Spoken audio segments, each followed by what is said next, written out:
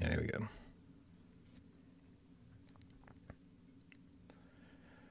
All right. Hey, what's happening, Miles? What's going on? Not much. We having another chat this week, or is this another? You've got an audience again this week, or this one is totally not going to be broadcast at all. This is just you Cool. and me. There's nobody watching at all. Appreciate that, because like I got this like secret I wanted to talk about. Like I haven't told anyone in the world yet, but basically, 1 second, I just got a phone call. All right, man. I'm going to ask. I'm going to need you to tell me a verb that ends in ing. Fighting. Fighting. Give me a noun. Apple. Give me another noun. Scarf. Give me a This is plural my new noun. nickname. Plural noun. A plural noun. Batteries. Batteries. Part of the body. Nobody's going to watch this. Knee. Another noun. This is going to take all day. Tree. A verb ending in ing. I've got to think of a sensible one. Flying. All right, give me a part of the body. Is this the whole show, by the way? This is the whole show. This is Part of the body. It can be RB2 Real or Mad Libs. What you choose in the chat. Ear. Okay, we're almost there. No, we're not. Verb ending in ing. Oh my goodness. Eating. You know the best part about this is that it's not worth the payoff at all. Give me a noun. I love this. We should say saving the result to the end of the show. Stay tuned. And then it'll be even worse. That is actually a great idea. Because I'm even interested now. You don't tell me either, because I have no idea what's going on. So what do you need now? Noun. Another noun. Cigarette. Okay, we're almost there. Give me another noun. Is this just giving a rating of my vocabulary? Pretty much, yeah. Another noun. We have to make sure you know what like adverbs and shit are before you sign on. To PSVR. Is that a noun? That's PSVR. a noun, sure. And then give me a part of the body. Another part of the body. Oh, Everybody's ditching. Elbow. Elbow. We're almost there. Okay, give me an adverb. I'm so glad this hasn't been broadcast. No, we lose so many subscribers if people were actually watching this. Yeah, I bet they'd be saying so much shit about us. Yep. Sorry, what's the next one you need? Adverb. Adverb. Oh, man. I know, right? Adverb. It's a verb that ends in ly, right? Is that how that works? Oh, like, yeah, ly, so, like, loudly. Okay. And one more. Give me another part of the body. Oh,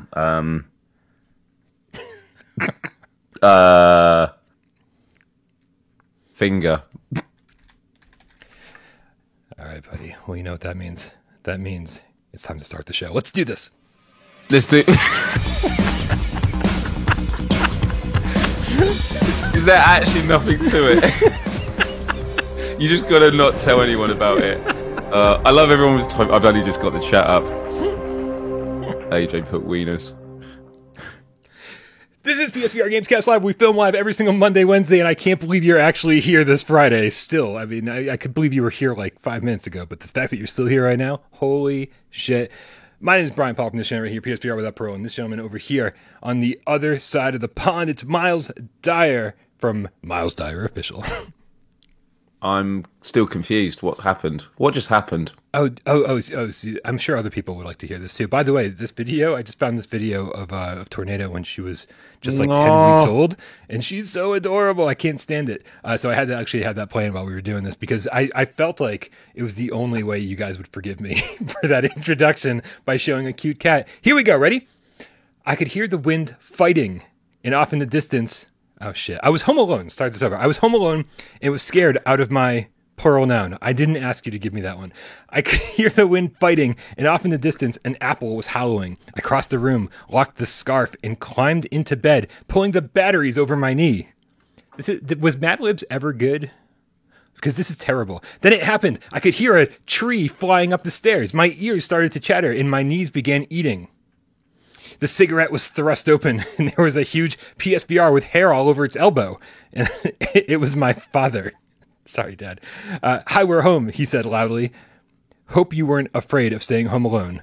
No, I said, lying through my fingers. Best episode ever. Do you know what's really, really crazy about that? What? Like, I'm genuinely getting, like, tingles because it's so freaky. Like, you don't often get coincidences this bad, but that is literally the leaked synopsis of this upcoming game, Abandoned. You heard about this? It's the same story. I can't believe it. Yeah. It is the same story. Wow. Nick Milo in the chat says, Brian, you don't need Miles to help you fill out your Tinder profile. I do think that I'm going to copy and paste this into Tinder. This will be perfect. I'll get. It's probably worth saying. It's probably worth saying that because we're working out what the Friday show feel is going to be. That this is the new Friday feature.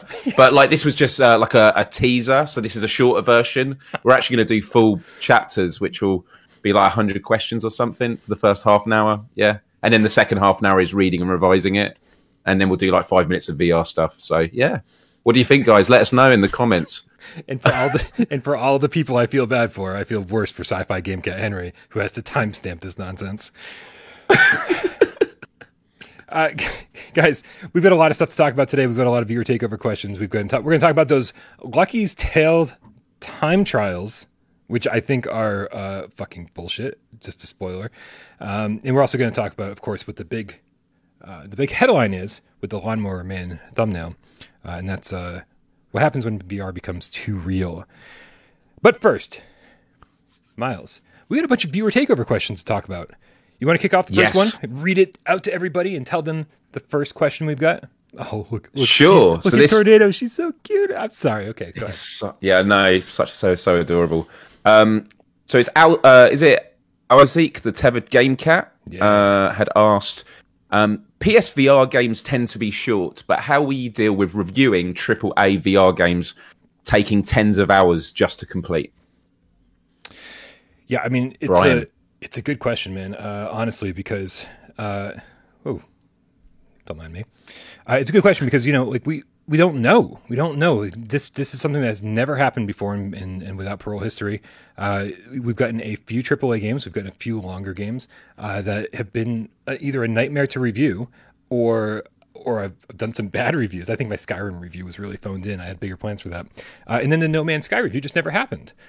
So you can add Minecraft to that list too. So big games have had a pretty rough history on Without Parole, just kind of never getting around to reviewing them.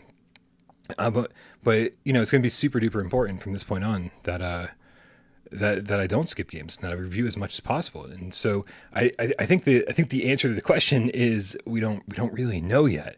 Hopefully developers will be better about getting review keys out, knowing that these are not 3 or 4 hour experiences, that these are going to be actually a lot more difficult for people to review. And of course, now that we've got Miles on the channel and Wes on the channel, AJ's still here for Mondays. I mean, I think we're going to have to kind of like take a look at that as we move forward and go, well, how are we going to handle these like 50+ hour games that we never really had to worry about too much before? So the answer is we don't know. It's not going to be easy though. Yeah, because it's one thing to review them. It's another thing to actually create the review video. And, the reason I discovered this channel to begin with was because of your reviews, and it's not just going to be me thinking this. Really like your style of telling reviews. It has its very own unique take compared to other online broadcasters and that. And I don't know how it would work, because I feel like I would prefer feeding you the input of, like, if you were to play, let's say, the beginning of the game, I could then fill you in on, like, if you had concerns about the game, I could say, actually, that is a repetitive thing that continues throughout. Or if there are things that you like and you're like, I'm not sure how this would go, I would say, oh, no, it gets way worse. That's one way of doing it. I think that would be sort of the compromise, instead of saying, here's the review, Brian, now you do it. Because, a thing that's important about your reviews is they are authentic. They do come from you, and people appreciate that you give these honest perspectives, and so we shouldn't allow that to be taken away. Well, we'll figure it out. I mean, there's a lot of different ways we can go about this, but it's going to be very, very interesting for sure. Larry Chu in the chat says, "Where's AJ at, dude? AJ is Monday. You came here on the wrong day. Don't worry, we'll be here Monday when you come back." AJ is now on Mondays. He got a new job, and so that takes up a lot of time. Now we got Wes from Virtual Strangers every Wednesday, depending on how you say that, and of course Miles Dyer every Friday. And Miles, thank you so much for being here today. I really appreciate it. Really, no, it's great to be back. Thank you everyone for all the love last Friday. It's really, honestly, such a privilege to be here. And funnily enough, actually, on a random note, this morning I was doing some volunteering at my old secondary school. You'd call it high school in the States. Okay. Giving a talk to year 10s, I think they're like 14-year-olds, about sort of my YouTube story, but also about how you can be a positive role model online. And there was a couple of slides on there about virtual reality and PSVR without parole. So we might have some of them tuning in today, who knows? But it definitely plays into what I've mentioned before about the sense of community and what an awesome community it is. The only other thing I'd say also is we have over 100 people watching right now. We have 41 people who've liked the video. Thank you to those that have liked it. But if we get more people doing it, it helps with the algorithm, because not everyone who's subscribed gets notified or sees it on the timeline. But if everyone likes it, it just makes YouTube go, oh, this is content we should get out there to more people. So honestly, little thing that can help. So hit the like button if you haven't already. Let's get it to 3 figures. This is what Miles is good at, man. Like, this is all the stuff I don't bother telling you on the show. I'm like, yeah, like if you feel like it. But yeah, no, fantastic. Friday show, suddenly if it gets like 300 likes every single episode, the rest of them are like 92. Like, all right, well, we'll take it. We have Firebird Old School in the chat with the 100 Sekiros and says, cheers for a great show. Excellent. Well, I wouldn't count your chickens before they hatched, Firebird Old School. The show's just getting started. And as you saw, so far. No promises that it's going to get better. We got Josh76 in Discord saying with his hashtag viewer takeover question. Remember, guys, just join our Discord. Click the link in the description below, and you can leave your viewer takeover questions there as well. Josh76 writes, what improvements in the UI do you feel will have the biggest impact for users going from a PlayStation VR 1 to a PlayStation VR 2? What do you think, Miles? What's going to be the biggest improvement to the UI when we finally step into PSVR 2? So the question is what's going to be, right? Whereas what I want and what is going to happen aren't the same thing, and it's to do with yeah, I know, but it's to do, and it's only because of Sony's track record with the PS5, and it is the broadcast functionality. Mm-hmm. I was so looking forward to the PlayStation 5 and live streaming. You know, there's a lot of limitations you have to use, unless you use a separate device. You have to use PlayStation's broadcast, and it's very limited with its tools. And so I bought the camera, and when you choose like the different shapes for the camera of like where your image is, and you do, I think the circle actually gets cropped from the top and the bottom. So their own UI is not even optimized for what they do. And what I really want for PSVR 2 is better live streaming functionality. I would love it that when I'm playing Beat Saber, I can pull the chat in the distance, because at the moment on Quest and that, it's all done through modding, which PlayStation and Sony isn't going to allow. So I'm not hopeful just based on what happened with PS5, but if they want us to stay in the headset and they want us to broadcast stuff, I think, you know, live streaming is such a good marketing tool for their content. So why aren't they giving us the tools to use it? I mean, when I live stream currently, does the voice to text actually work on the PlayStation 5 for PSVR? Because it doesn't for me. No, I mean, I have no idea. I mean, I'm using the same setup that I was using with the Pro, with OBS, and, you know, like just running everything through my computer to stream it that way. Okay. And it's nonsense, right? I mean, like the way that I need to run my live streams when I play a game is absolutely nonsense. It doesn't make any sense at all. And that's the definition of nonsense, making no sense. So I'm glad I've said it 3 times. But more so than that, I'm wearing 2 sets of headphones. So I do the same as you. Right? I have in-ears for the text to chat on the laptop, and then I have the headphones on top for the game stuff. Dude, I feel like a member of the fucking Borg when I live stream. There's wires hanging out everywhere. There's like multiple headsets. It's just like, and I'm trying to like have fun and play the game. And then on top, so and then I have to like, and then I hear the comments in my headset, and it's just like, yeah, man, just like let me pop up a window and see the comments. And I feel like, as you said, this is the best marketing that Sony has. It's live streamers, people playing games, and they're not, Sony doesn't have to pay these people at all. And so, if you want to make the interface as easy as possible, you want people to be streaming on PSVR 2 instead of Quest 3 or Cambria or whatever it is next over on Facebook. So I think that's a huge part of this. But if you don't mind me backing up just a little bit, yeah, I'm just going to be so fucking happy that I don't have to hold the trigger and drag my hand across the screen. Sometimes when it's just lagging, like if you're already in the game and you try to go to the UI and you pull the trigger of the move and you have to drag it and you're like, come on. It's like you feel like you're dragging it across the whole fucking room. It's like, it should be like, you should be able to point at an icon and go click, click, click. But no, you have to drag, and it feels so antiquated. And then when it has slowdown or lag, it feels even more antiquated. It's terrible. And so I'm just going to be happy, even if we don't have like a VR UI, if we can just point at the screen and go click, click, click, click, click. Like, that's all I need. I need a pointer. I'll be happy. Yeah, no, that's absolutely right. And I think that is going to be the best improvement they can do, because like my one, the amount of people that actually live stream is a lot more limited, but I do think it'd be such a big win. And it's what I'm most hopeful for, because I would love to live stream VR more. But as you say, I feel like a Marine going into futuristic battle. I love it. Dave Station VR's in the chat. What up, Dave? Says streaming's definitely a pain in the ass as it stands. And then Gary and Sonia Williams responded by saying, well, stop sitting on it then, Dave. It's like basic fucking humor. And today, that is exactly what I need. I fucking love it. We got Big Show with the $5 tip says, what do y'all mean too real? Obviously referring to the title of the video. I think at some point, yes, we will have Ready Player One type VR games, but not by Sony anytime soon. Love the show. Big Show, we are definitely going to get into that after just a few more viewer takeover questions and then a little chat about Lucky's Tale. But thank you, Big Show, for supporting the channel. Appreciate it. The next question, why don't you take this one, bud? With the rumors of an event coming in at the end of this month, do you think we will see the headset release sooner than 2023 if it's a games showcase compared to a technical showcase? And that's from Rypop. I mean, yeah.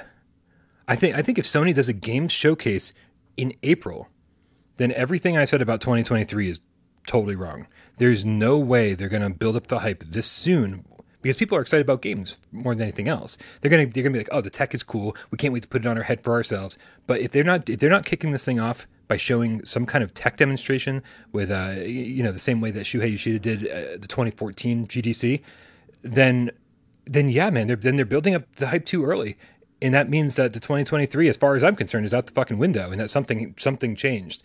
But I don't know, man. What do you think it's? Do you think it's possible we could get this thing earlier than I've been saying we can get it? No, I think it is possible. I think there are two things at play, one of which we spoke about on last week's show, which is the bottleneck is how many PlayStation 5s are out there. Right. That was kind of what we said about Christmas, big push for PlayStation 5. And then as we go into the new year, it's then great. We have VR for those that have already got a PlayStation 5. I did read, not in detail, I just saw headlines, so I haven't looked into it, and maybe you know about this, but there seems to be talk that the console shortages is coming to an end now, like production is scaling up for both Xbox and PlayStation, which would maybe play into this as well. But the other thing I'm thinking about is, and this was definitely the case when the PlayStation 5 was coming out, it was just as the pandemic was underway and people were struggling, people were let off their jobs, people were stuck at home, and the economy was really, really suffering. And there was this question of, how are you going to release a new product which isn't exactly cheap when so many people are losing their jobs and struggling economically? And so there's an argument that you want to do it sooner rather than later. Now, I don't know how it is in the States and other parts of the world, but I know that gas prices are going up, which impacts energy bills. Here in the UK, we've actually got a cost of living crisis.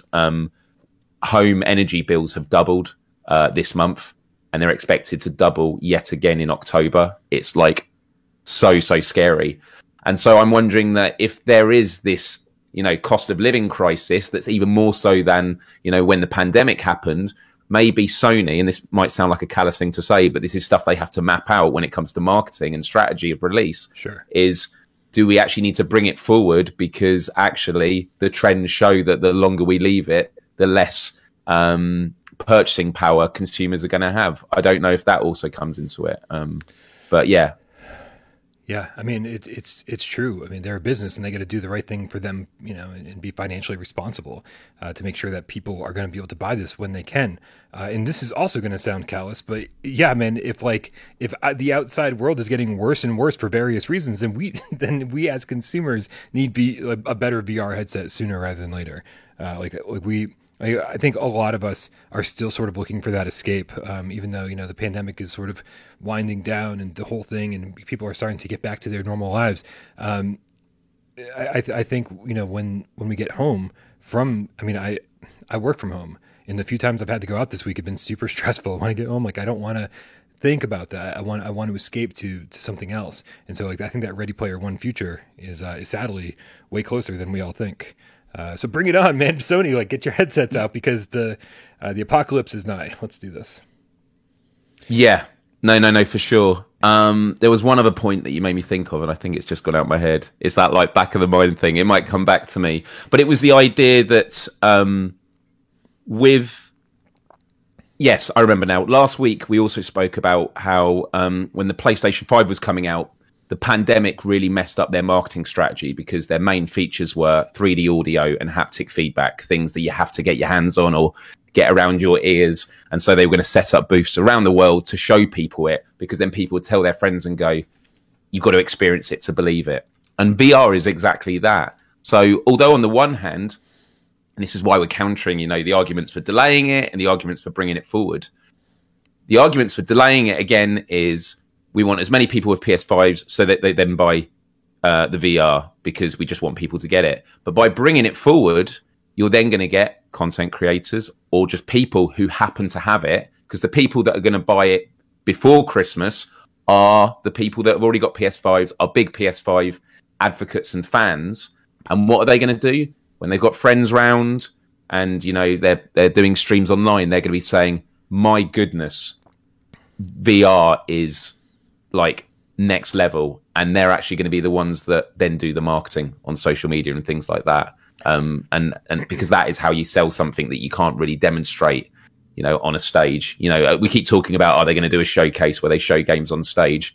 There's no way of doing it in a way that's going to come close to giving a sense of what VR is, because for us who are already VR gamers and are already going to get it, we're going to watch those presentations and watch it and go, wow, because I know what that's going to be like in VR, like when we saw the Horizon Call of the Mountain.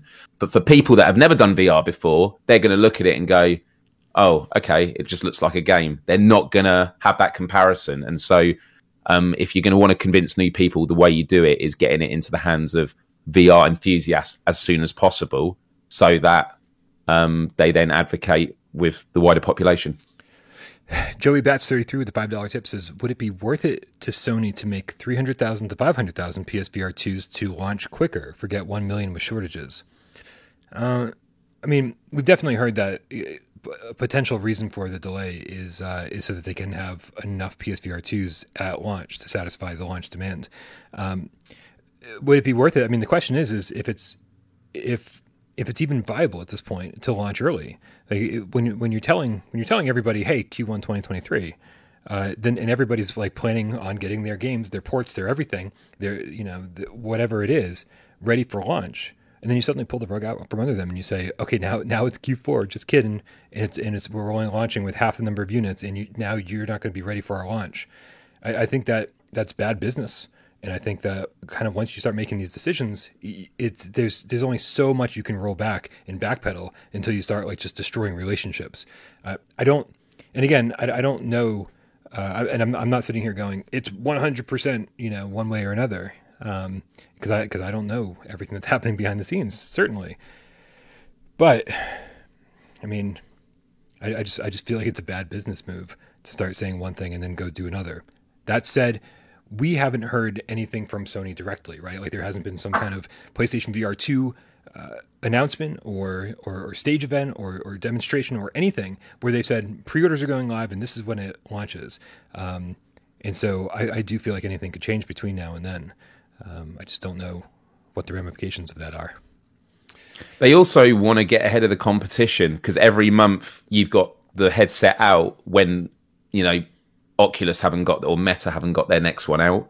That is going to be amazing because actually I'm getting a real sense that a lot of PC VR gamers are looking towards PSVR2 with excitement. They keep asking. They go, "This needs to be PC compatible." Like, you know, really? And that's going to be the big question, though, because I think it's possible. Because obviously Sony have registered PlayStation PC as a company. I think that's what it's called. Obviously for their God of War, you know, ports and things like that. It could be that they do their own PlayStation version of Steam, so you can get PSVR games for PC, and that also would make up for the issues of, well, actually, are we going to have, is the bottleneck going to be too thin with the amount of PlayStation 5s out there? If it's for PC as well, that's going to then bring in so many VR enthusiasts from the other platforms. So I think that would be, I think it's a real possibility. We've got Professor Lilith in the chat with the $5 tip. Not to change the topic, but too late. It says, this Sunday is multiplayer.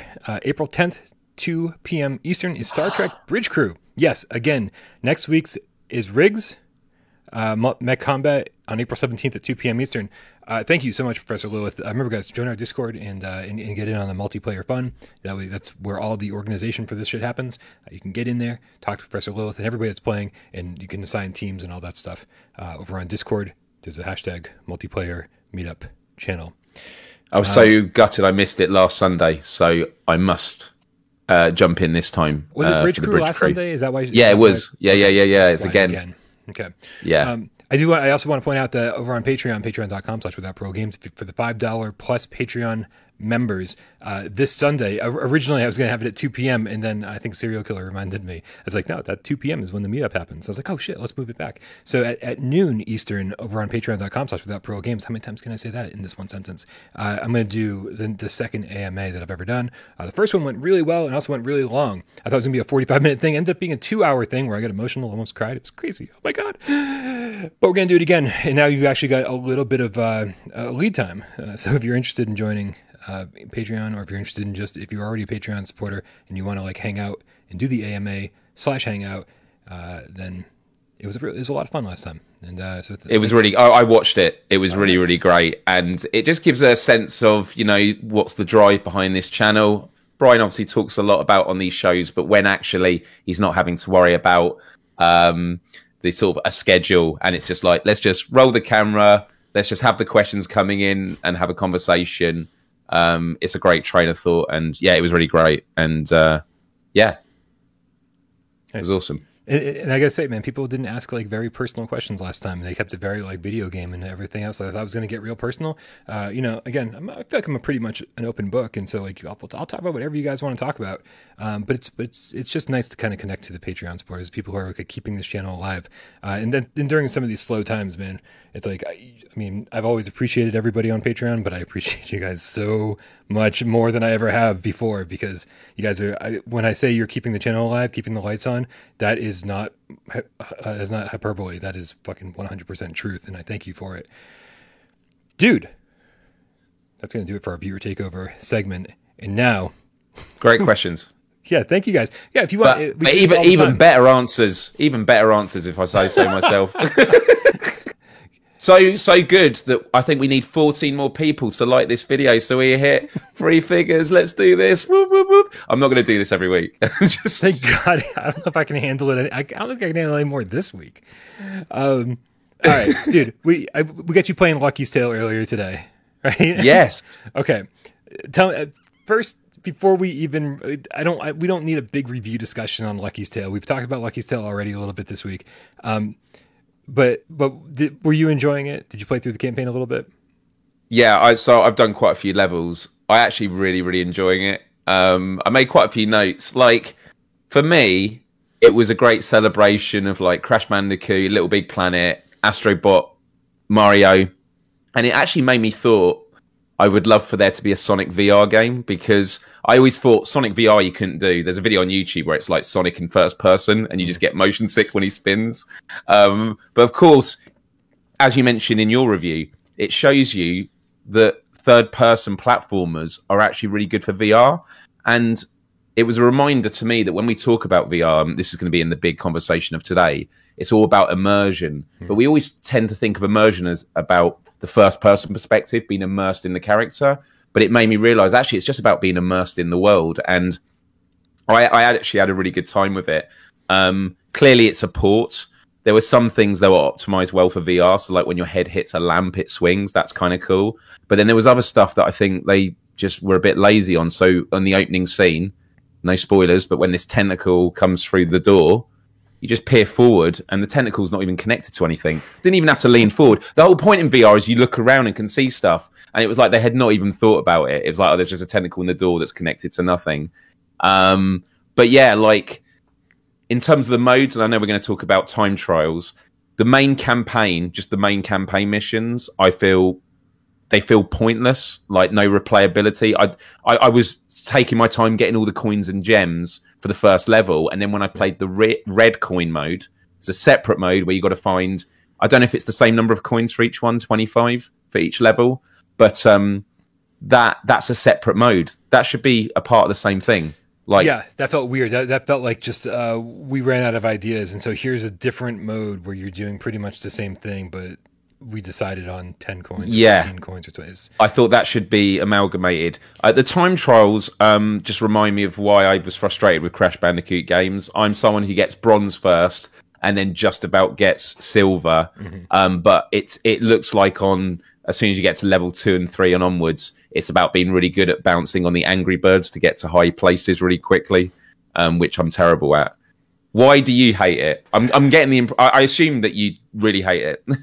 I'm frustrated. I'll say that during my initial, I did a review yesterday, and my initial review was, I played 1 or 2 of them, and it was fine. Like I got silver, I think, on both of them, and I was like, whatever, it's fine. I'm probably not going to play many more of these. And then after I published the review, I heard a lot of people say these are fucking impossible, and I was like, they're impossible. Like, what do you mean? Like, it's impossible to get the gold. It's impossible and they're not kidding, man. Like, to get the gold on any of these, it's impossible. It's not only do you have to go through the level a very, very specific way because you get penalized if you don't pick up the gems along the way.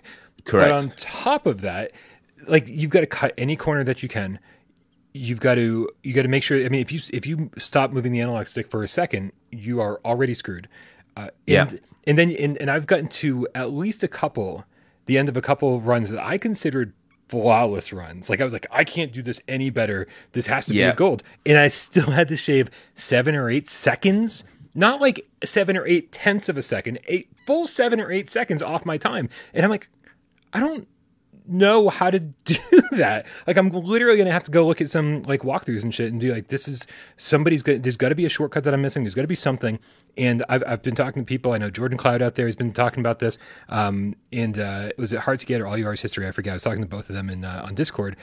And it's taking like 30, 40, 50 minutes on each time trial and then still not being like successful enough to get the gold. And so how do you put these time trials that are so repeatable? Maybe we should lower that down just a tad.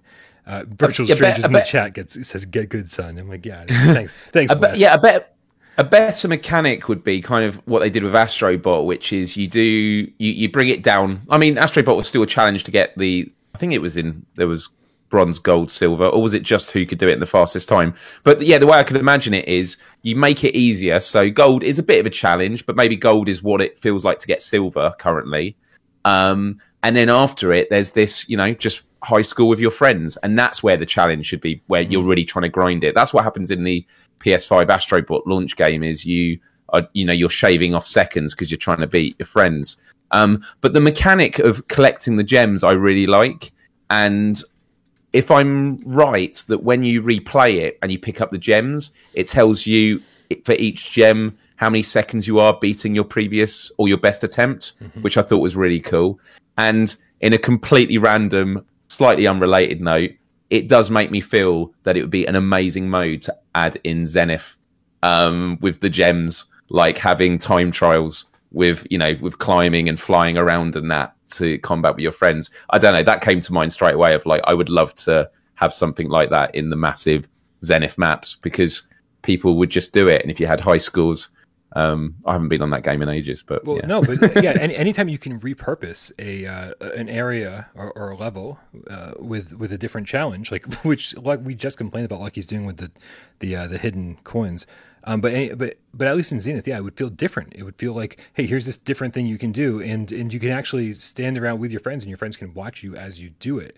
And so I think that's, or you can go, or multiple people can go at the exact same time and sort of race each other, even though you're racing time trials. I think for Zenith that would be an incredible addition, big time. Someone clip that and send it to the devs. No, and then and tell them to put the check in the post for the idea. Yeah, it's fine. Just give me in-game credit. In-game ingredients so I can keep cooking. Yes. Donatello, the scientist game cat with the $5 tip, says, platformers are important for VR. Hell, I love playing Marvels. Imagine playing it flat. Yeah, I feel like Marvels would be one of the worst flat screen platformers of all time, but in VR, it's kind of cute and endearing and shit. So, yeah. Do you know what else it made me think about with Astrobot Rescue Mission? It instantly I thought, wow, Astrobot Rescue Mission is so narrow in its level design. Now, that's not a criticism, because that's the nature of it, is you are literally just going on a track forward, and it's very, very creative. But on this game, the fact that you sort of, even Moss they're quite contained paths and that, because it's much more of a puzzle, so you have to be more constrained. Right. This just feels like a much more open platform, and I really like it, and I find it fun and refreshing, and it makes me think about all the big IPs, whether it's Crash Bandicoot or Little Big Planet or Sonic the Hedgehog Jack or and Mario. Dexter, please. The Precursor Legacy, I would kill for the Precursor Legacy. Just, again, exact same game, just in VR, because that game was beautiful on PS2. I'm sure it'd be beautiful on PS5. Yeah, no, absolutely. So, I mean, I'm 4 levels in, and I'm really enjoying it. But I assume is there a platinum trophy? You need to get gold on all the time trials? Yeah, good luck with that. That's exactly right, we're going to have to do a petition to get the devs to change that. I think it's been this way for 6 years. It's apparently just this is secondhand information, but apparently it's been this exact same way ever since it was a Oculus Rift title. It was a Rift packing title. Do you think that it's easier to do on flat screen? And the reason I say that was something I did notice from the get-go with this game is the way that the camera pans. I think it's got this floaty feel to it. Mm-hmm. Sometimes it feels good, and other times I was like, yeah, this doesn't feel good. It's like a bit close, or it's not fast enough. And I'm wondering, obviously, as you say, your character's still moving in a straight line, from place to place, so that's not really going to be impacted. But the other thing I also thought about with, Astrobot is the move that when you jump and you fight, it sort of gives you an extra jump, so you could triple jump. Mm-hmm. You jump, double jump, and then you swing. I wish they had it in this game. That might make it a little bit easier. No, it's true, and it actually feels like to me that there's something missing in this game. Like there's some sort of mechanic that I don't understand.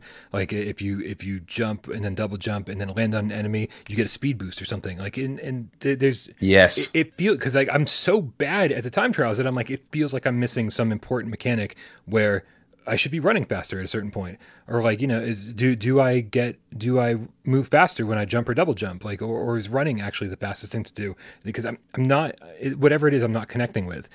So I'd be very curious to find out if I am missing something, or if I just suck at it, or if everybody sucks at it. It kind of sounds like right now everybody sucks at it, and so we'll figure this out together though as we move forward. But speaking of moving forward, man, we gotta get on to the main topic of the day. Yeah. This is something that you and I were talking about in voice chat with some of the other cats over on Discord, and as we were saying, it's a conversation that we thought was important enough to talk about with everybody.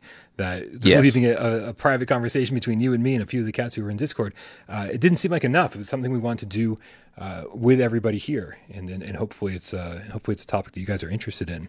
And also, if you want to be part of those discussions in voice chat, sometimes they're interesting. Sometimes we just fucking sit around and go, what are you having for lunch? It's and I know I'm selling it real well right now. $3 a month on patreon.com/withoutparolgames gets you your name on the scroll down here that goes by like 2,000 times per episode, and access to voice chat.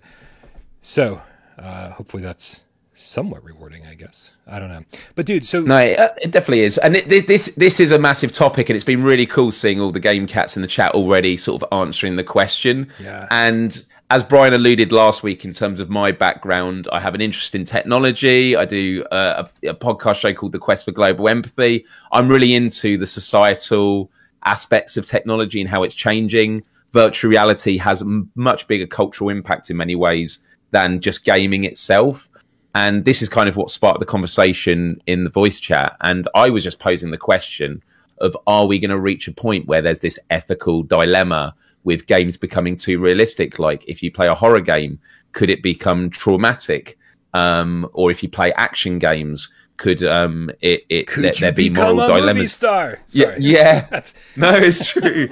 But I know what people are going to say straight away, which is, well, we've had this conversation before. Do video games make people violent? And are we saying we should ban them? No, we're not. I'm just thinking that it's not necessarily about age ratings, but like, are we just going to get to a point where games are going to have to come with trigger warnings, which is it has these kind of experiences in them. And if you, and just, giving people information so they can make educated choices, because, great example, Resident Evil 7. I know it's not real, but I get such bad anxiety when I'm playing it, but I can deal with it. People are asking about this video on screen at the moment with the shoes. We are going to get to this. Yeah. So the way we're going to break down this conversation, everyone, is we're going to basically first of all talk about, virtual reality. How is the immersion and realism going to improve with future technology? And this is actually one of the things that we'll probably get to. And then we're going to talk about like the positives for a realer VR, and then also the negatives, and really interested to hear your thoughts as well. But yeah, the thing on the screen at the moment, it's the idea that playing it as soon as possible because it's so goofy. I love it. Yeah, I found it just before we went live, because one of them is the idea of for movement. We want to have movement in VR without controllers. Now, many of you will know of the 360 omnidirectional treadmill, which is that like bowl, and you kind of skate on it. So you're running in every direction and your feet just slide. So it's not really, it's like crawling. And then I heard about these, it's Ecto VR, it's a startup, and they've created these robotic boots. And they look hilarious, but they're basically a treadmill. Because we always thought that you'd use a treadmill, but no, the treadmill's built into the shoe. So as you're moving, you're actually moving on the spot. How that's going to work when you try running. And yes, they're really clunky, but so is VR headsets at the moment. Right. It's still a box on your face. It's I think the early adopters of VR are very, very forgiving of things like this, and even like the 3D rudder and a bunch of other things that different developers have tried, different manufacturers have tried to improve the immersion of VR, right? Because at its foundation, VR is super clunky. Here we are with a fucking box on our face, and if you've been a PlayStation VR gamer for a while, you haven't even had analog sticks. So like we're used to the clunk, man. And so early adopters, I think, go a little crazy over this shit and go, oh man, this is interesting. Can't wait to see where it goes. Maybe it's not ready for prime time yet, but it's certainly fun to watch like videos like this and see some of the solutions that different developers are coming up with. And this one is the least clunky so far.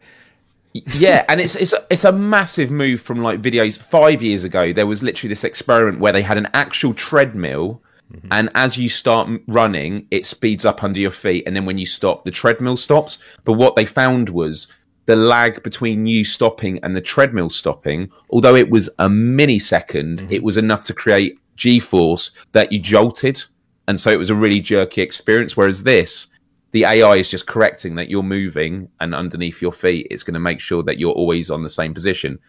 So yeah, movement, that's one thing. And I do want to point out, even though that this conversation is very, very much about how these different innovations can add to the immersion, I saw Dave Station's comment in the chat, and I'm kind of with him when he says, fuck this shit, we just want controllers. Like, some of us are just gamers, And like we're fine with controllers for the rest of our lives, you know. It's like some people want haptic gloves, and some people want this or that, whatever, or just hand tracking. I'm such a gamer when it comes to VR that I remember at the very beginning of the PSVR life cycle, I was like, I just want to sit on my couch and play with a DualShock. I don't even care about Move controllers. And you can see how far I've come when it came to that. So like my state of mind has changed over the last 6 years, and so even though right now I'm like, oh yeah, I just want the Sense controllers.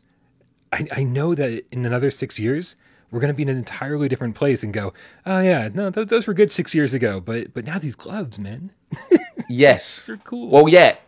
So gloves is a great one, because gloves are definitely going to be a big thing, because we talk about like being able to remove the need for controllers. We talk about like detection. But if you had gloves with haptics, when you hold, because you think about, oh, well, you want a controller because you want to feel like you're holding a gun or a sword. Well, no. There's eventually going to be AI programming, haptics, that when you clench, it will actually recreate the tension so that you feel like you're holding a sword or a gun. And, you know, these are all things that, and going back to, and I think this is illustrated by your point about, you know, we don't want to have to move around on these sort of boots and that. The point is, there will become a point where you might not be an adopter in the next 5 years, but in 10 years, it will be so seamless that you'll try it once and go, yeah, actually, I'm definitely doing it. Because it doesn't mean that when you're in game, you have to run at the rate that you're doing in game. They might give you boosters and stuff like that, you know, accessory settings and that, but it just gives you a sense of motion. So yeah, there's a bit of imagination here with this conversation. Sure. Do you want to? Well, yeah, you know, and I think the ultimate is the ultimate sense of immersion is going to be like full body haptic suits, which is something you had added to the Run a Show that was like. In my head, I'm like, oh man, isn't it bad enough I have to go find my controllers and make sure they're charged and then put on a headset? And there's a you know, even if it's a small process, it's still a process to get into VR. I don't want to have to put on a full body haptic suit, but yes, I feel like it's one of those things that once the technology is kind of perfected, we're going to be like, how did we ever play without this? Because it will just be a shirt. It'll be like, it won't be this bulky thing that you have to clip in lots of areas. Like tech is going to be, but I love that AJ's talking about running in Skyrim or RIP. Like that is the thing is that, do you know what? It'll make people become increasingly fans of fast travel. That is for sure. Oh, thank God, a loading screen. Okay, good. Yeah. Thank God, a loading screen. I swapped out my SSD with the regular one. I needed more time. But it will change the dynamics of like combat games, because you won't want to die, not because you'll feel like you're actually dying. It won't be that real. The body haptic suit. Well, they might do things where you get a little shock or a little sensation that you feel like you're being hit. That comes with its own implications of like suits getting hacked or people going, oh yeah, I want to crank it up. But it might mean that you're like, I don't want to die, because then I respawn and then I have to track back in. So like, I don't know, there's going to be all these sort of unintended consequences of how it changes gameplay.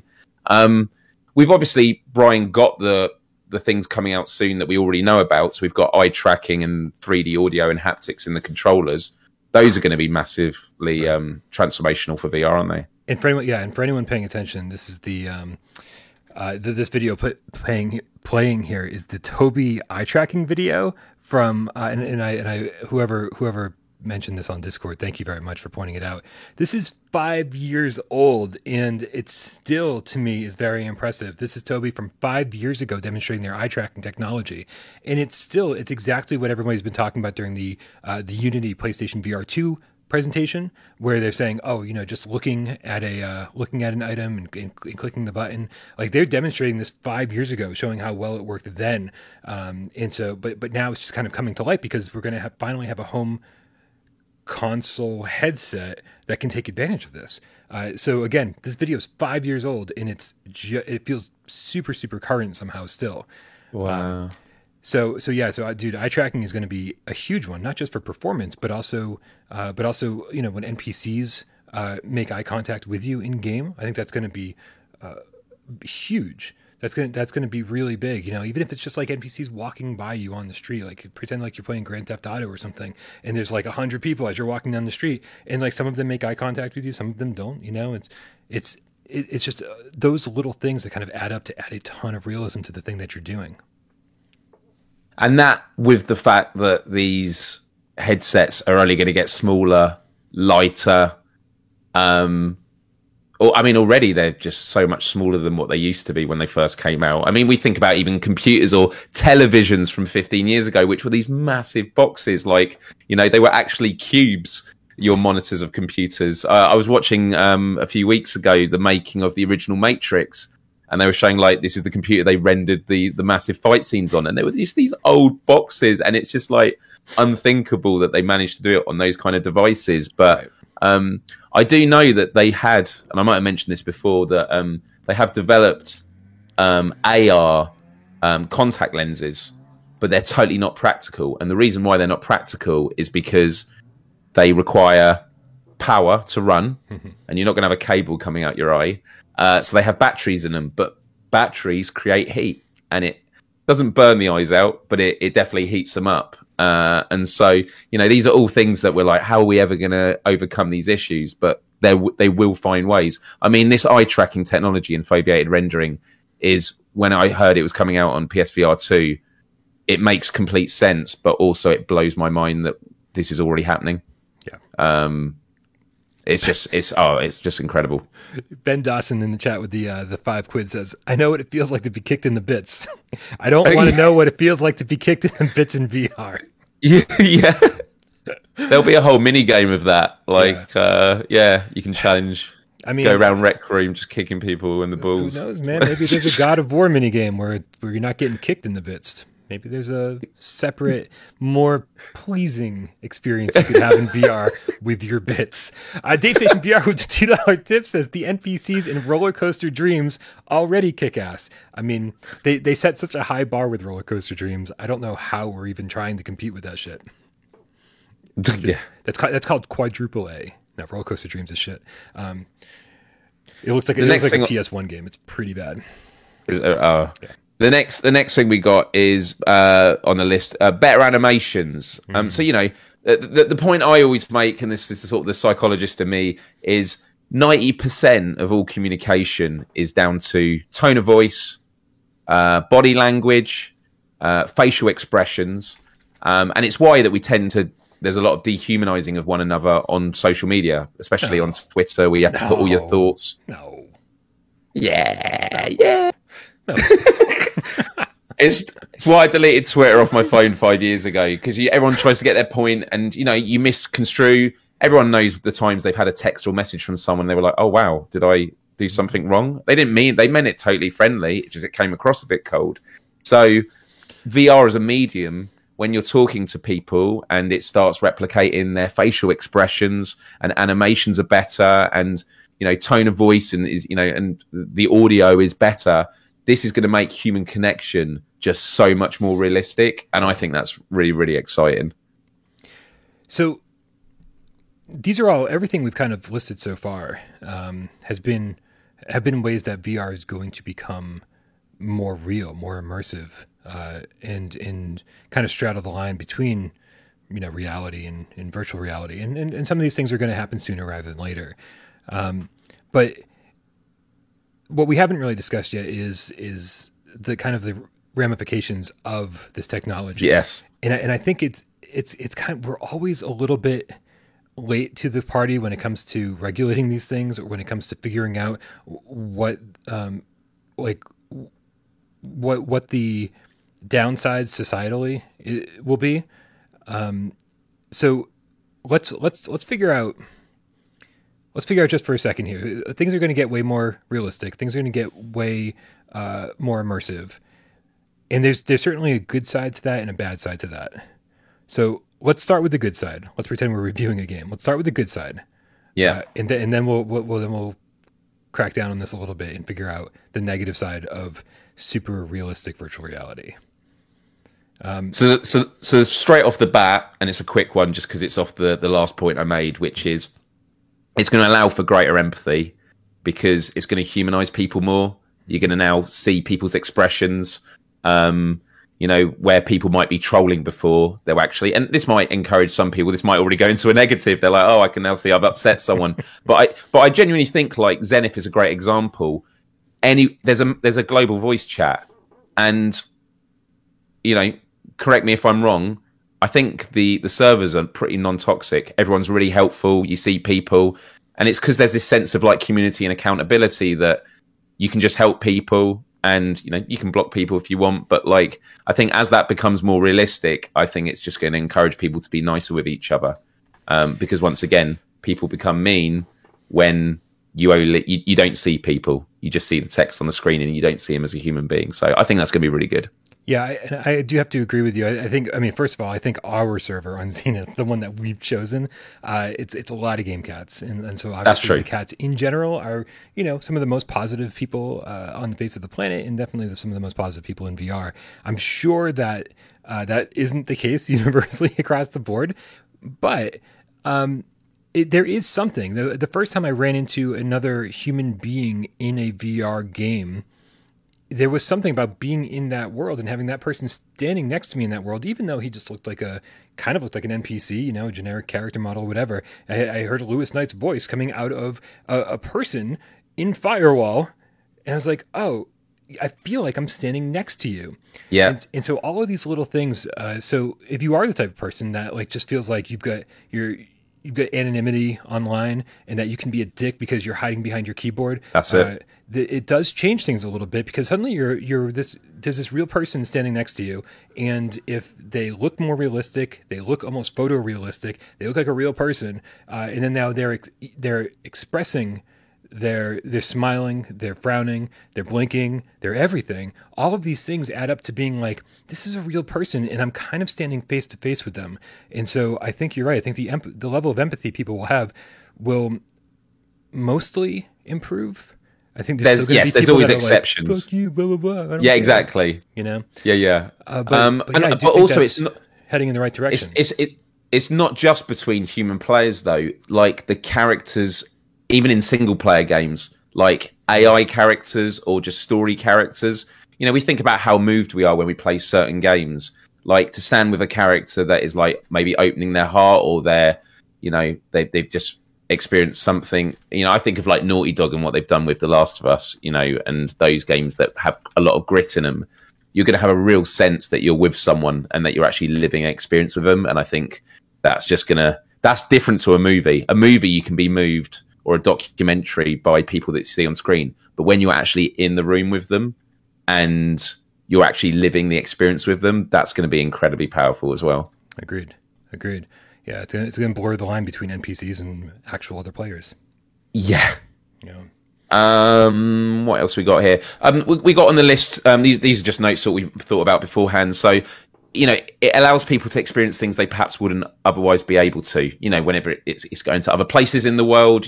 Although you can already do it, that's only going to become increasingly more powerful. Dude, as soon as we thought of this, as soon as we realized we were going to be talking about this today, the first thing that came to mind, and it's just everybody in the chat tell me I'm dumb, but the first thing that came to mind is when I was like 15, 16, whatever it was, and I had to go to driving school before I got my license.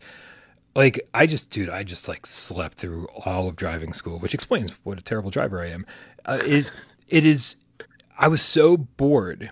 And then fast forward a few months to the first time I got into my dad's Ford Tempo. This is the very first time I drove anywhere ever. And all I had to do was drive to the bottom of my driveway, take a quick left onto a not too busy street, and then go down to like this housing development where it's like had like maybe one other car for like miles. And I was petrified to get behind the wheel.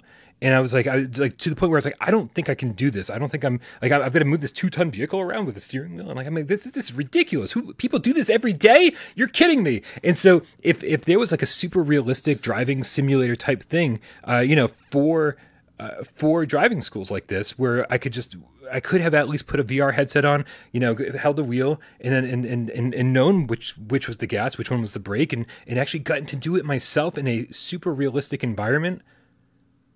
That would have changed everything the first time I got into my dad's Ford Tempo. And I would have been like, oh, I've done this before. I'm familiar. I already kind of feel comfortable with this because I did it before in driving school. And but there was nothing like that. It was just like, it was like trial by fire. I was like, what if I hit the wrong pedal at the bottom of the driveway and I roll out into traffic? I was like, dude, I was like, my heart was pounding, and I was like, I don't think I'm supposed to be driving. Like, I think driving is for more rational people who can handle this kind of shit. so that was the first application that came to mind from realer VR experience. Like, there's a lot of potential possibilities here, and that's like a silly one. That's a silly one. Think about surgeons who are like, I have to perform this surgery, and they could do it the night before practice in VR. On Surgeon Simulator. Oh, yeah. I mean, well, if you're trying to get rid of somebody's eyeball, that is a perfect simulator to use. Right?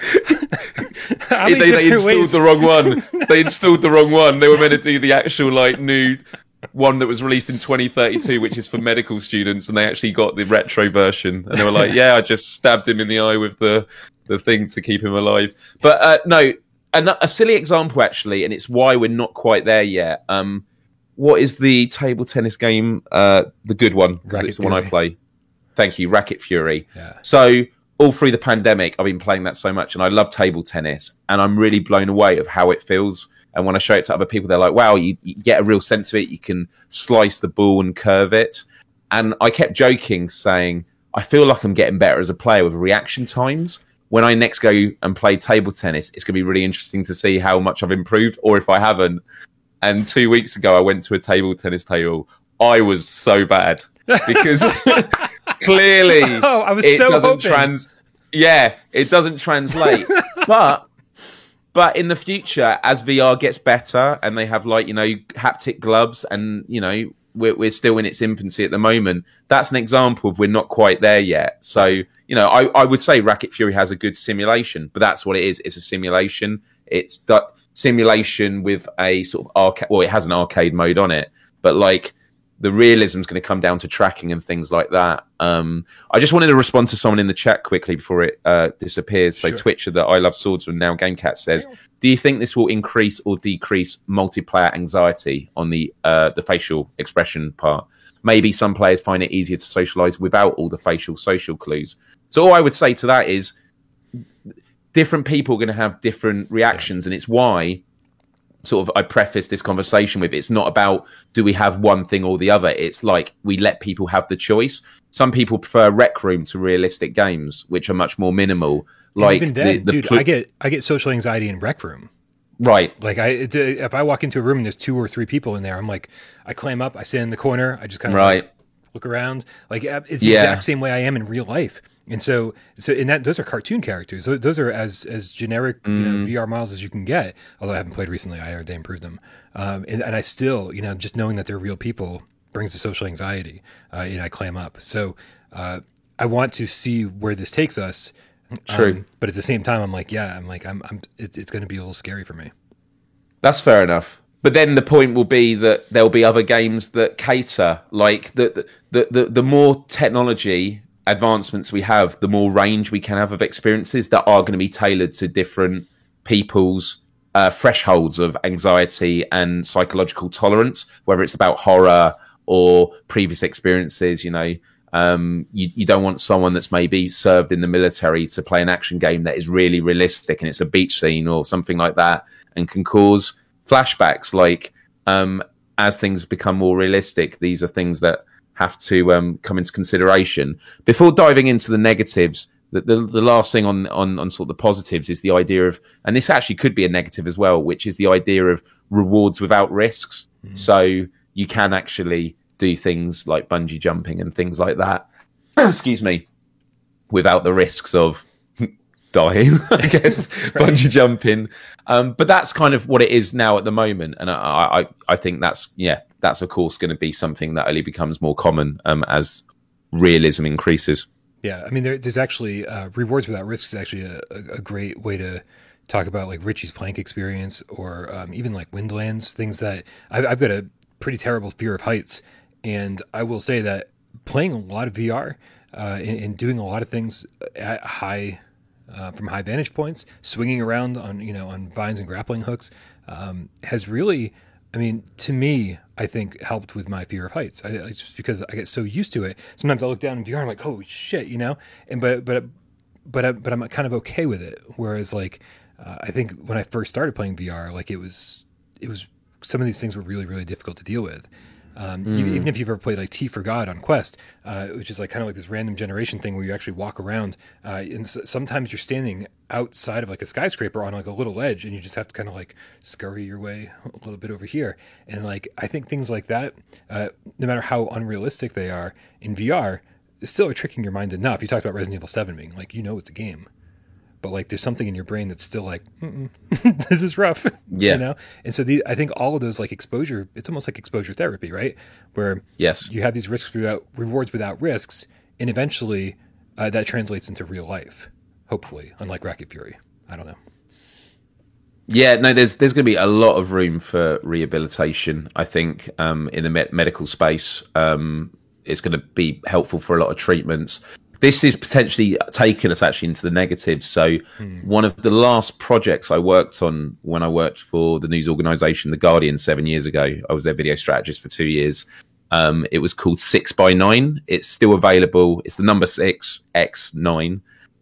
It won a lot of awards, I believe. And it was a 10-minute VR experience that you could do on your phone, and you put it in like a Google, what's it called? Google Box cardboard that you put to your eyes.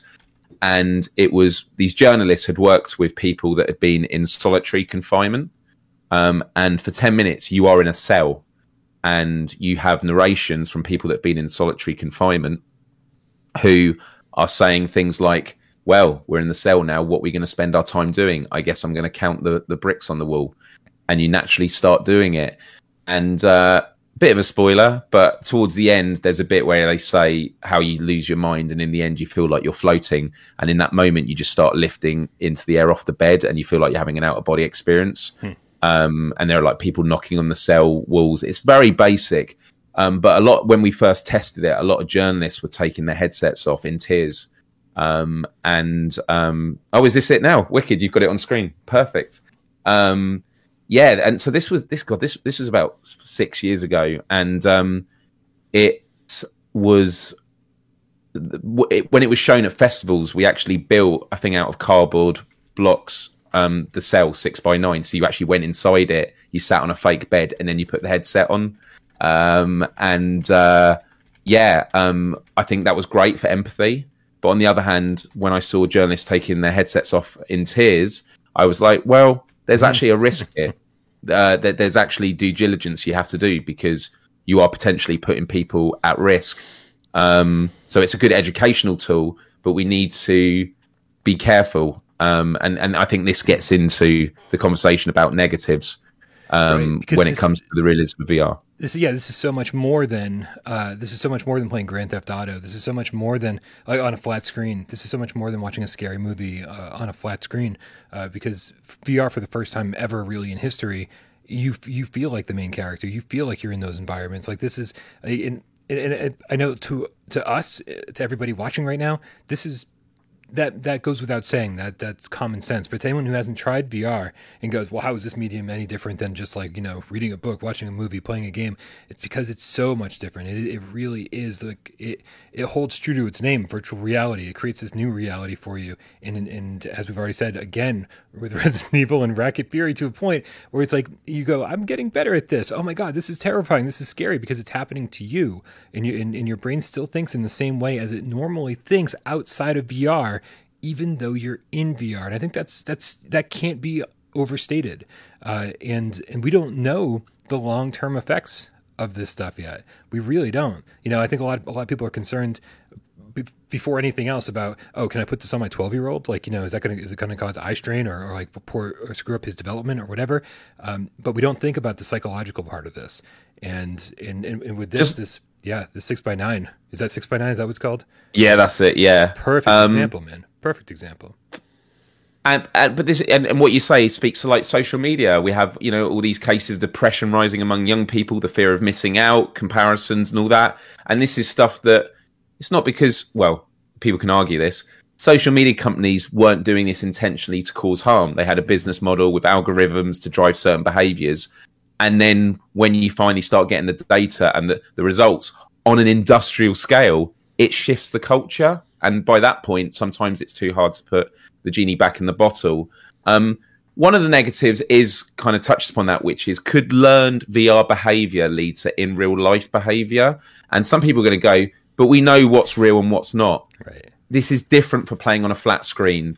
On a spectrum, you could argue gaming is maybe a bit more immersive than watching a movie because you're actually partaking in something. But when you're in it, and the example I give, which is going to make some people laugh and think is stupid, but I remember when playing Grand Theft Auto Online, when you go into corner shops and like gas stations and you want to rob it, you have to hold the gun up, and then there is a stress bar for the cashier, and you basically shout at them, and just shouting anything and volume puts their stress levels. They start putting cash in the bag quicker. You can start shooting stuff. And I remember once being on GTA Online and I heard some kid going, "I'll kill you and all your family if you don't effing do it," all this sort of stuff. And like, I found it funny, but on the other hand, I was like, okay, this is interesting, like role play. Yeah. Now, imagine that in VR. Again, you might go, yeah, but it's just role play. And you know what? For the vast majority of people, it will always be role play. But as things get more realistic, if you're playing games where you're stabbing people that look real, could this have... This conversation is not about, you know, is VR evil or is there an intention to do bad stuff? It is, what are the unintended consequences that we should be aware of? And I'm always curious to know, are devs thinking about it now? I think a lot of them aren't because we're not at that stage yet. But when all the AAA companies start coming in and there's much more, you know, 10 times fold of investment and the immersion is getting increasing, there's going to have to be a conversation about this for sure. There's stuff that you do in games currently on flat screen that I think you would have a hard time justifying on VR. I don't know. Maybe there are things that are happening right now in flat screen games that are hard to justify, period. And that's coming from somebody who loves horror, thinks that there should be no limits when it comes to anything. And then Sony comes in and like, boom, we've got to censor that, you know? And so there are things that are, for me, I'm like, no limits, everything's fine. But plenty of people are already saying, this is unacceptable. This isn't fair. This isn't right. People shouldn't be doing this in video games. And so it's already happening on a flat screen. And for people who've been playing VR for a long time, flat screen's so silly, right? Yes, the games are great and we love them. And like, there's still amazing AAA games that we really want to play. Great. But the level of immersion, it just is non-existent, right? It's like, yes, I'm playing a game, but it's 6 feet away from me on a big, 50, 60 inch 4K television, right? I am not that character. And so this is really interesting, and I just totally lost my train of thought. I do want to say one thing though. We get Dead Ringer with a $2 tip. He says, "Gun Club gave me better aim in real life. Happy Friday," which I think we put into the plus column until he finally loses his grip on reality, and then we suddenly put into the negative column. We're like, shit, man, he's up on there. He's sorry. Someone in the Beard of Power 666 in the chat said violence in video games has always been a thing, and I agree. I think of the days of Doom, Soldier of Fortune. It was like one of the first games where you could blow limbs off, and I remember at the time thinking how realistic it looks. You look at it now, it looks ridiculous. Yes, it always has been a thing, and I think it just means we update the ways that we regulate things. So, for example, the idea that video games have just got an age limit, same with movies, I actually think is always ridiculous. It's arbitrary. It's not about what your physical age is. It's about your mentality. How you and they'll say on the box, it's rated this because it contains violence, and it's always really abstract stuff. Mm-hmm. I think the way that VR games are rated, and they should just be suggestions, which is it contains themes of X, Y, and Z, and they kind of do that at the moment, but it's just to allow consumers to make an informed choice. And you're always going to get unforeseen circumstances. But we were talking about there not being nefarious stuff happening, but there is going to be some of that as well, because realistic VR is going to allow for greater opportunities for deception. So this could be from advertisers. I don't know if anyone's ever seen the Black Mirror episode where they're powering this building by doing exercise and getting credits. Oh yeah. And then when they go back to their room, that's a good one. Commercials get played. Yeah. But if they close their eyes and look away, it pauses the ad until they start looking again and it plays. Now that I say it's not going to be a thing. Who knows? But weren't Facebook boasting recently about they were testing in Oculus ways of putting commercials in VR, but if things are realistic, it means that they could have literally realistic human characters that are just bots that are trying to sell you stuff. that you would be building relationships and friendships with, and it turns out actually that was an AI. Because when we talk about AI and being human, we're always thinking about robots, and we're like, but yeah, you could push a robot, and you would know it's not a human because of the way they feel. But in VR, if it's just avatars, that could actually be a bit more tricky to know. And so I think there is a risk for having harm caused by others. And we were saying about, empathy and seeing people and their expressions means you'll be nicer. Yeah, there are some people that troll and would actually get a buzz from it and have the opposite reaction. So that could be a problem as well. Yes, absolutely. I mean, it's, I think the Black Mirror episode is a great example, but that's a very opaque example, right? It's like it's a very dystopian future, but I do think that it won't be long before some more nefarious things start happening a little bit more subtly, more subtly than we realize that are happening, and that's like I feel like anytime a company can kind of go down the wrong path for financial gain, they're probably going to do it, and they're going to find a way to like do it without you knowing. So there's certainly an element there. Nick Mueller, the game guy in the chat's like, "Damn, Black Mirror." Every episode was like, "Yeah, I guess you're probably right." It's true. It's like it's all warnings about the future, and they've done a couple great VR episodes too, which is totally off topic, not the point. When you talk about ratings though, so it doesn't really help us at all when it comes to keeping people out of games who are gonna have the most negative reaction to it. So I mean, because also it's only the people that are going to follow the ratings are those that officially publish. Indie, and I'm not even talking about indie developers that publish through Sony currently. Right. I'm talking about like modding sites, like that community, the Wild West of just creating content is going to become much more democratized, but it also means there's going to be a Wild West of content that is unregulated. And instead of it, again, being on a screen where you get tricked with like a movie that then cuts to something like some snuff video or something like that, you're actually in it. And that in itself is kind of a scary thought. And we'll continue with that point. I just want to sort of preface this conversation as well, which is this conversation is not about should we lose faith in VR as a platform. I think it's the opposite. Yeah. I think it's that as a community, we love VR so much, we are willing to be responsible and say these are things that we're mindful of, and we're being mindful because at the moment the devs do listen to us a lot. They're a part of this conversation. And by being on top of it, we at least have a chance of maintaining VR as a platform that remains inclusive, supportive, and respectful of people's vulnerabilities. And that's the sort of VR future that we want. So, because I understand when we have these conversations, people will naturally become defensive going, but I enjoy my VR. Why should I stop experiencing games just because they're more realistic? Yeah. We're not saying that at all. We don't want that at all. We definitely want it. We are hoping for a as realistic as possible future as soon as possible. Like, and so I am, thoroughly against censorship, and I'm thoroughly against, even again, Sony just censored a bunch of things that maybe you're not even familiar with on certain games that have come out the last few years. And I hate that. I absolutely hate that. And so like finding a way where we still get to play the games that we want to, but also at the same time, make sure that people who, are going to be influenced in any kind of negative way, whether it be psychologically or like maybe, they've been using the term murder simulator for games for like 20 years. Like Mortal Kombat, Night Trap, all of these games got labeled as like murder simulators, Doom, Wolfenstein. And so this has been a constant conversation for decades now.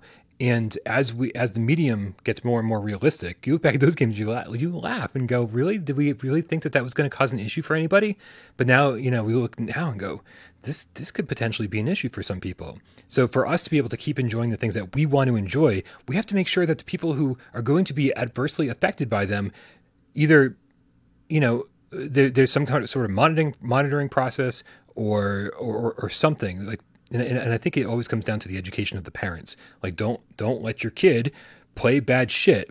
But as years go by, parents are just passing the blame to different people, and unfortunately, some of the people that take the blame are the video game rating boards, right? It's like, well, Yes. how did you let my son buy this? Well, how did you let your son buy this, right? So And then it's a now. knee-jerk reaction. It creates a knee-jerk reaction, which is usually destructive, and it hurts the greater society that was actually enjoying it and fine. Right. So, because if we don't take responsibility and devs don't take responsibility, government institutions will then just slap down, well, we need a quick fix. And if you've ever seen these congressional meetings around tech companies, they often don't know much about the tech that they're regulating.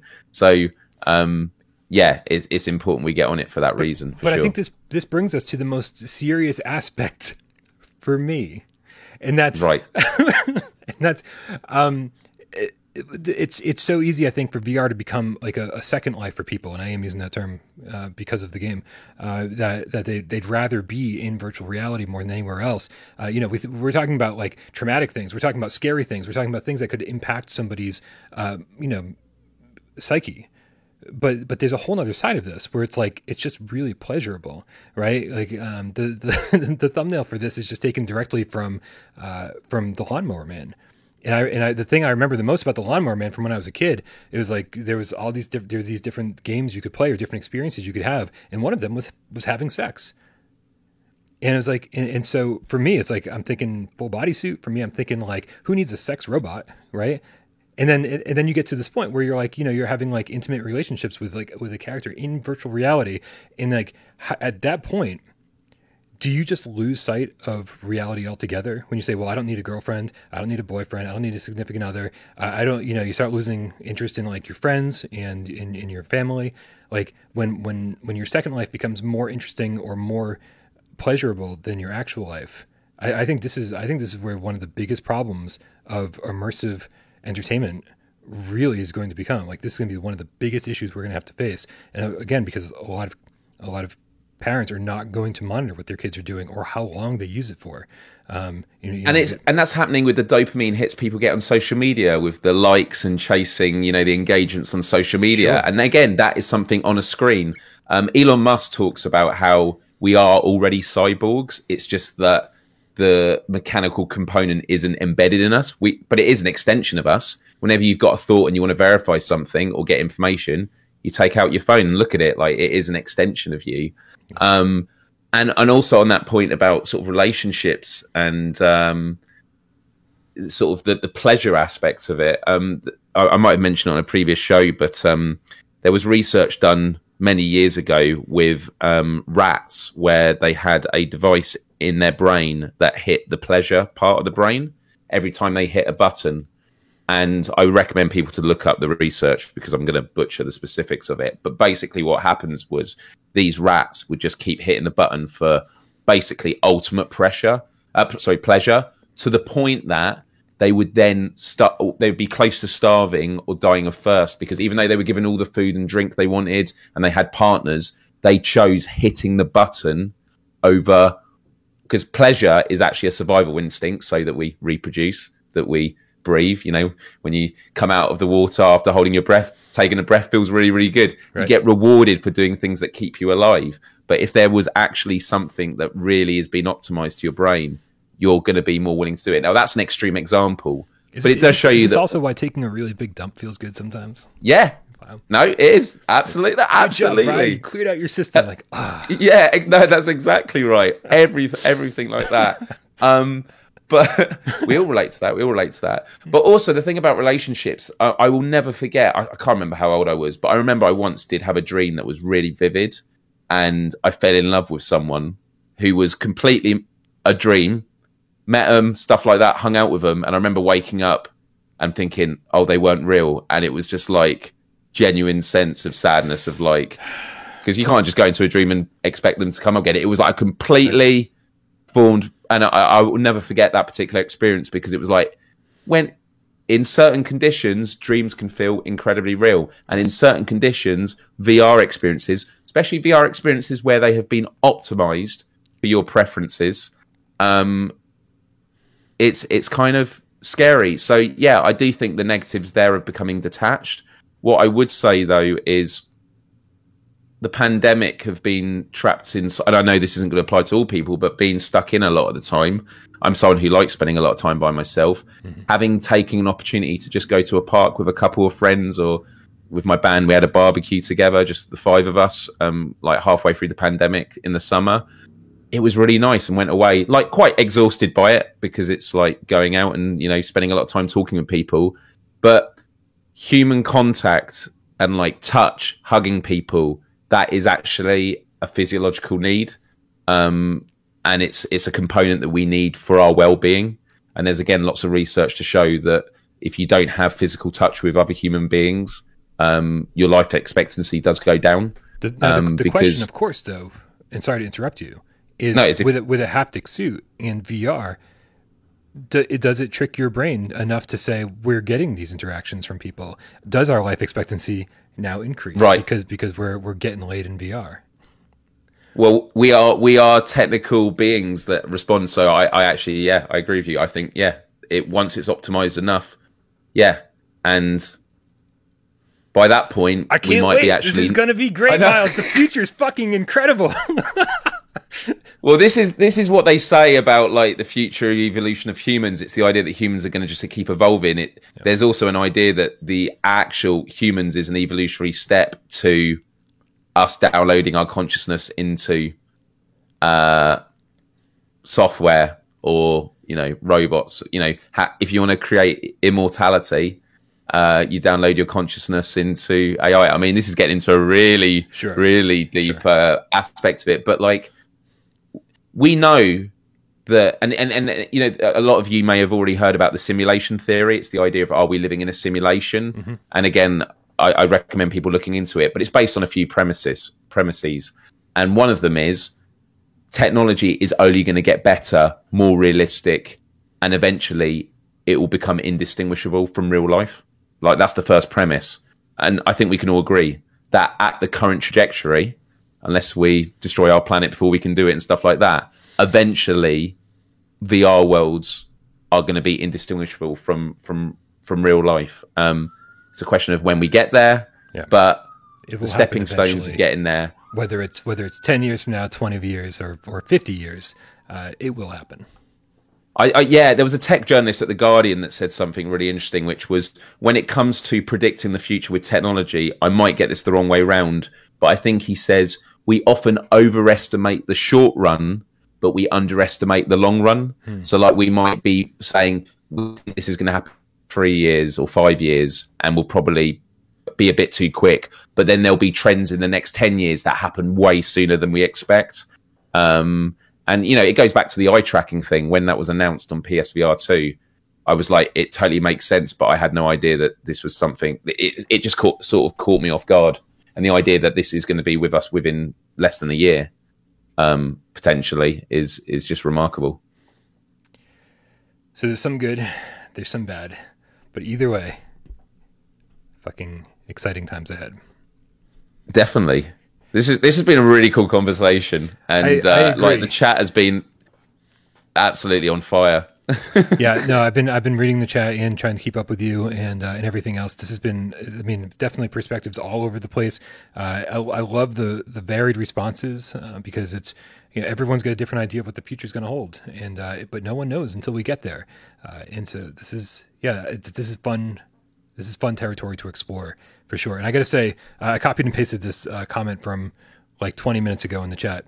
From Twitcher, the I Love Swordsman Now Gamecat. It says, gotta say that I love the way the new Gamescast setup is working out. We get very different but equally awesome chat on the different days with different co-presenters. In Twitcher, thank you so much for that, because this has been a pretty stressful transition in making sure that, like, you know, that we're still bringing great content and making sure that we're still, being entertaining and still talking about, PlayStation VR. It's a struggle, and I do absolutely love, and obviously, Miles, this obviously applies to you. All three of my co-hosts are amazing, and they do give wildly different perspectives on gaming and VR and just everything. And I don't think I could have asked for a better trifecta of co-hosts. So, Miles, thank you again for being here, and Twitcher, thank you for saying that, because it makes me feel a lot more confident about what we're doing over here. Yeah, that means a lot, and it is one of the many reasons why I was excited to be a part of this, because of the other two that are involved, of incredibly talented people that all bring their own, and that's kind of what you want with 3 days a week. Obviously, Brian is the anchor of this channel. You do need some kind of consistency. Give him some time, man. Eventually, the cats will be trying to vote me off the island. They'll be like, "Listen, 3 days a week is too much, Brian. Like, we just want him once a week. Let's get some other people over here. Where's Polish Paul when you need him?" Yeah, Brian, can you just produce behind the camera? Right, totally. No, but it is true, and it just means that you do have that, that tone of voice, and Brian might not like me saying this, but you are the heart of this channel. The community obviously is a big part of it, but you are the thing that keeps beating throughout on these years that it's been happening.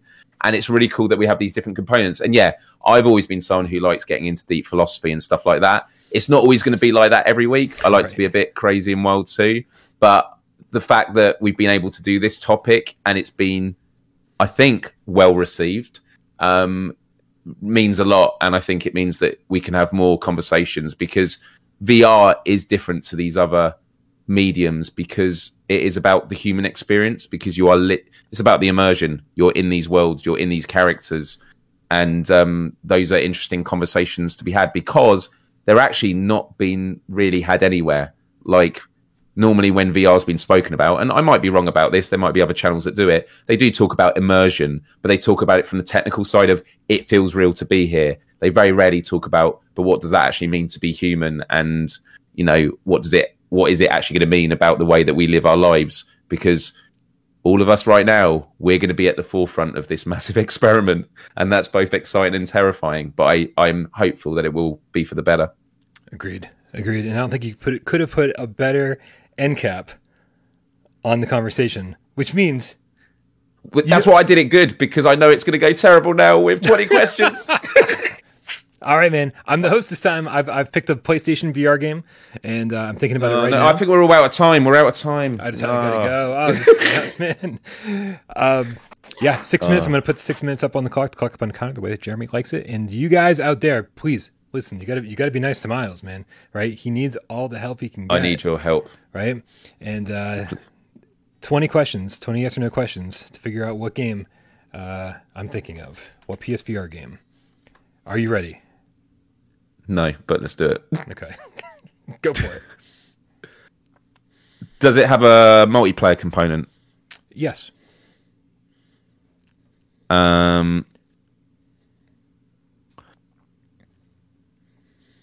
Is it PlayStation VR exclusive? No. Good question. We never asked that.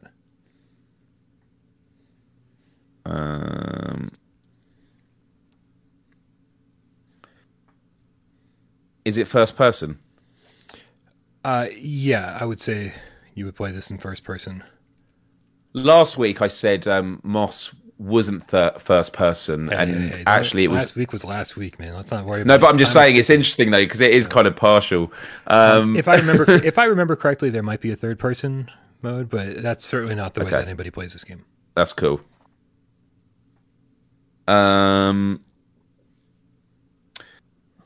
Do you use the Move controllers? Or can you? No. Does it use the DualShock?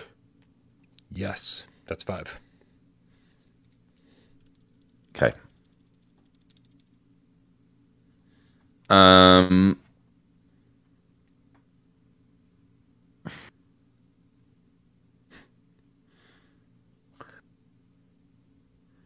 Use the chat if you need to. Yeah, I'm looking at the chat now. I feel like this is a stupid question, but I'm going to go for it. Does it only use the DualShock? Yes. Okay.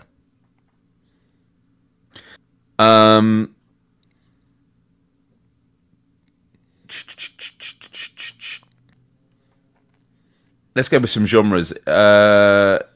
Do you control vehicles in it? I'm sure you can, but I have not. And I say sure you can. Maybe not. I'm not going to count that question. Because I don't really know. This is a game I wish I had spent more time with. Is there a flat screen version of this game? There is. Do you shoot in this game? I think there might be a shooting component, but I'm not going to count that either. Maybe I should have picked a game that, like, I knew something about.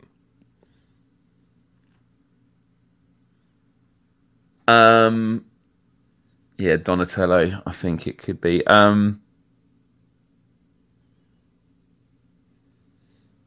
Is there a creative component to this game?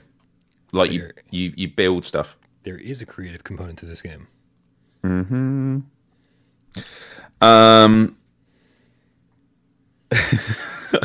Are there any mines in the game? There's definitely some mines in this game. Yeah. How many are we on? That's 9. Okay.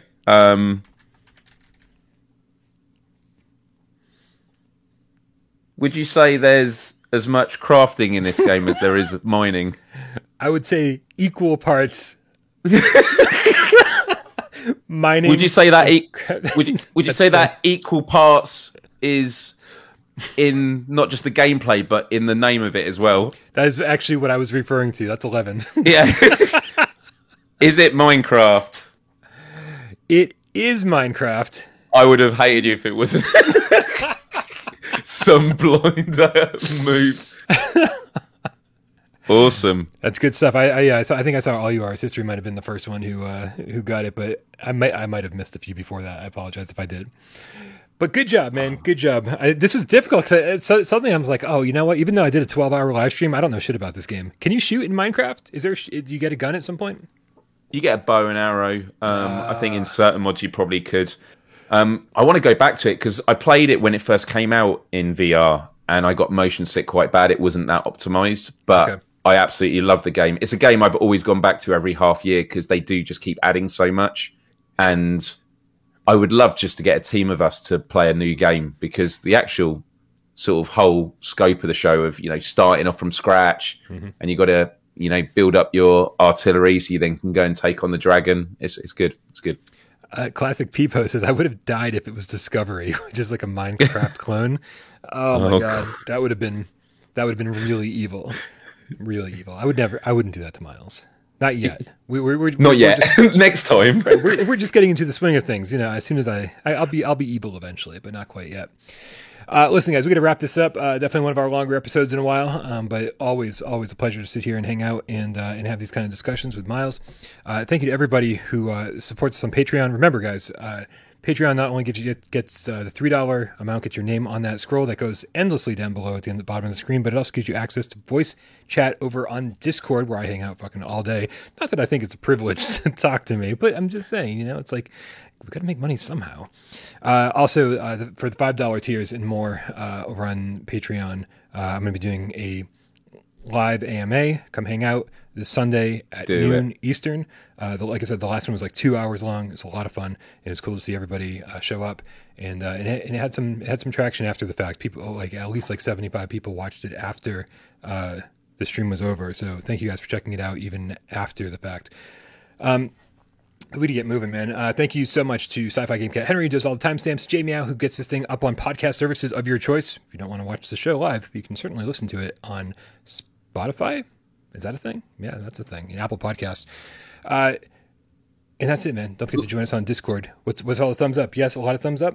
Well, we're almost at 150. So if you haven't liked it yet, please do. And some people are asking about the shirt I'm wearing today. This is normally my gym shirt. It's Vegeta Saiyan armor from Dragon Ball Z.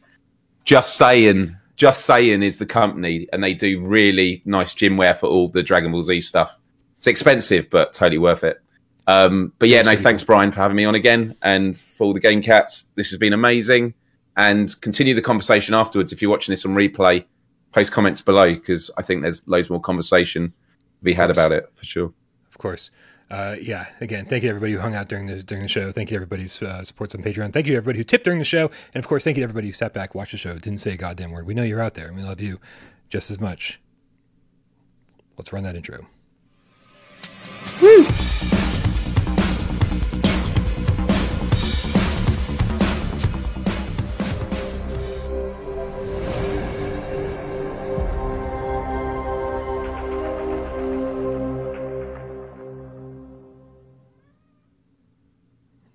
the pod.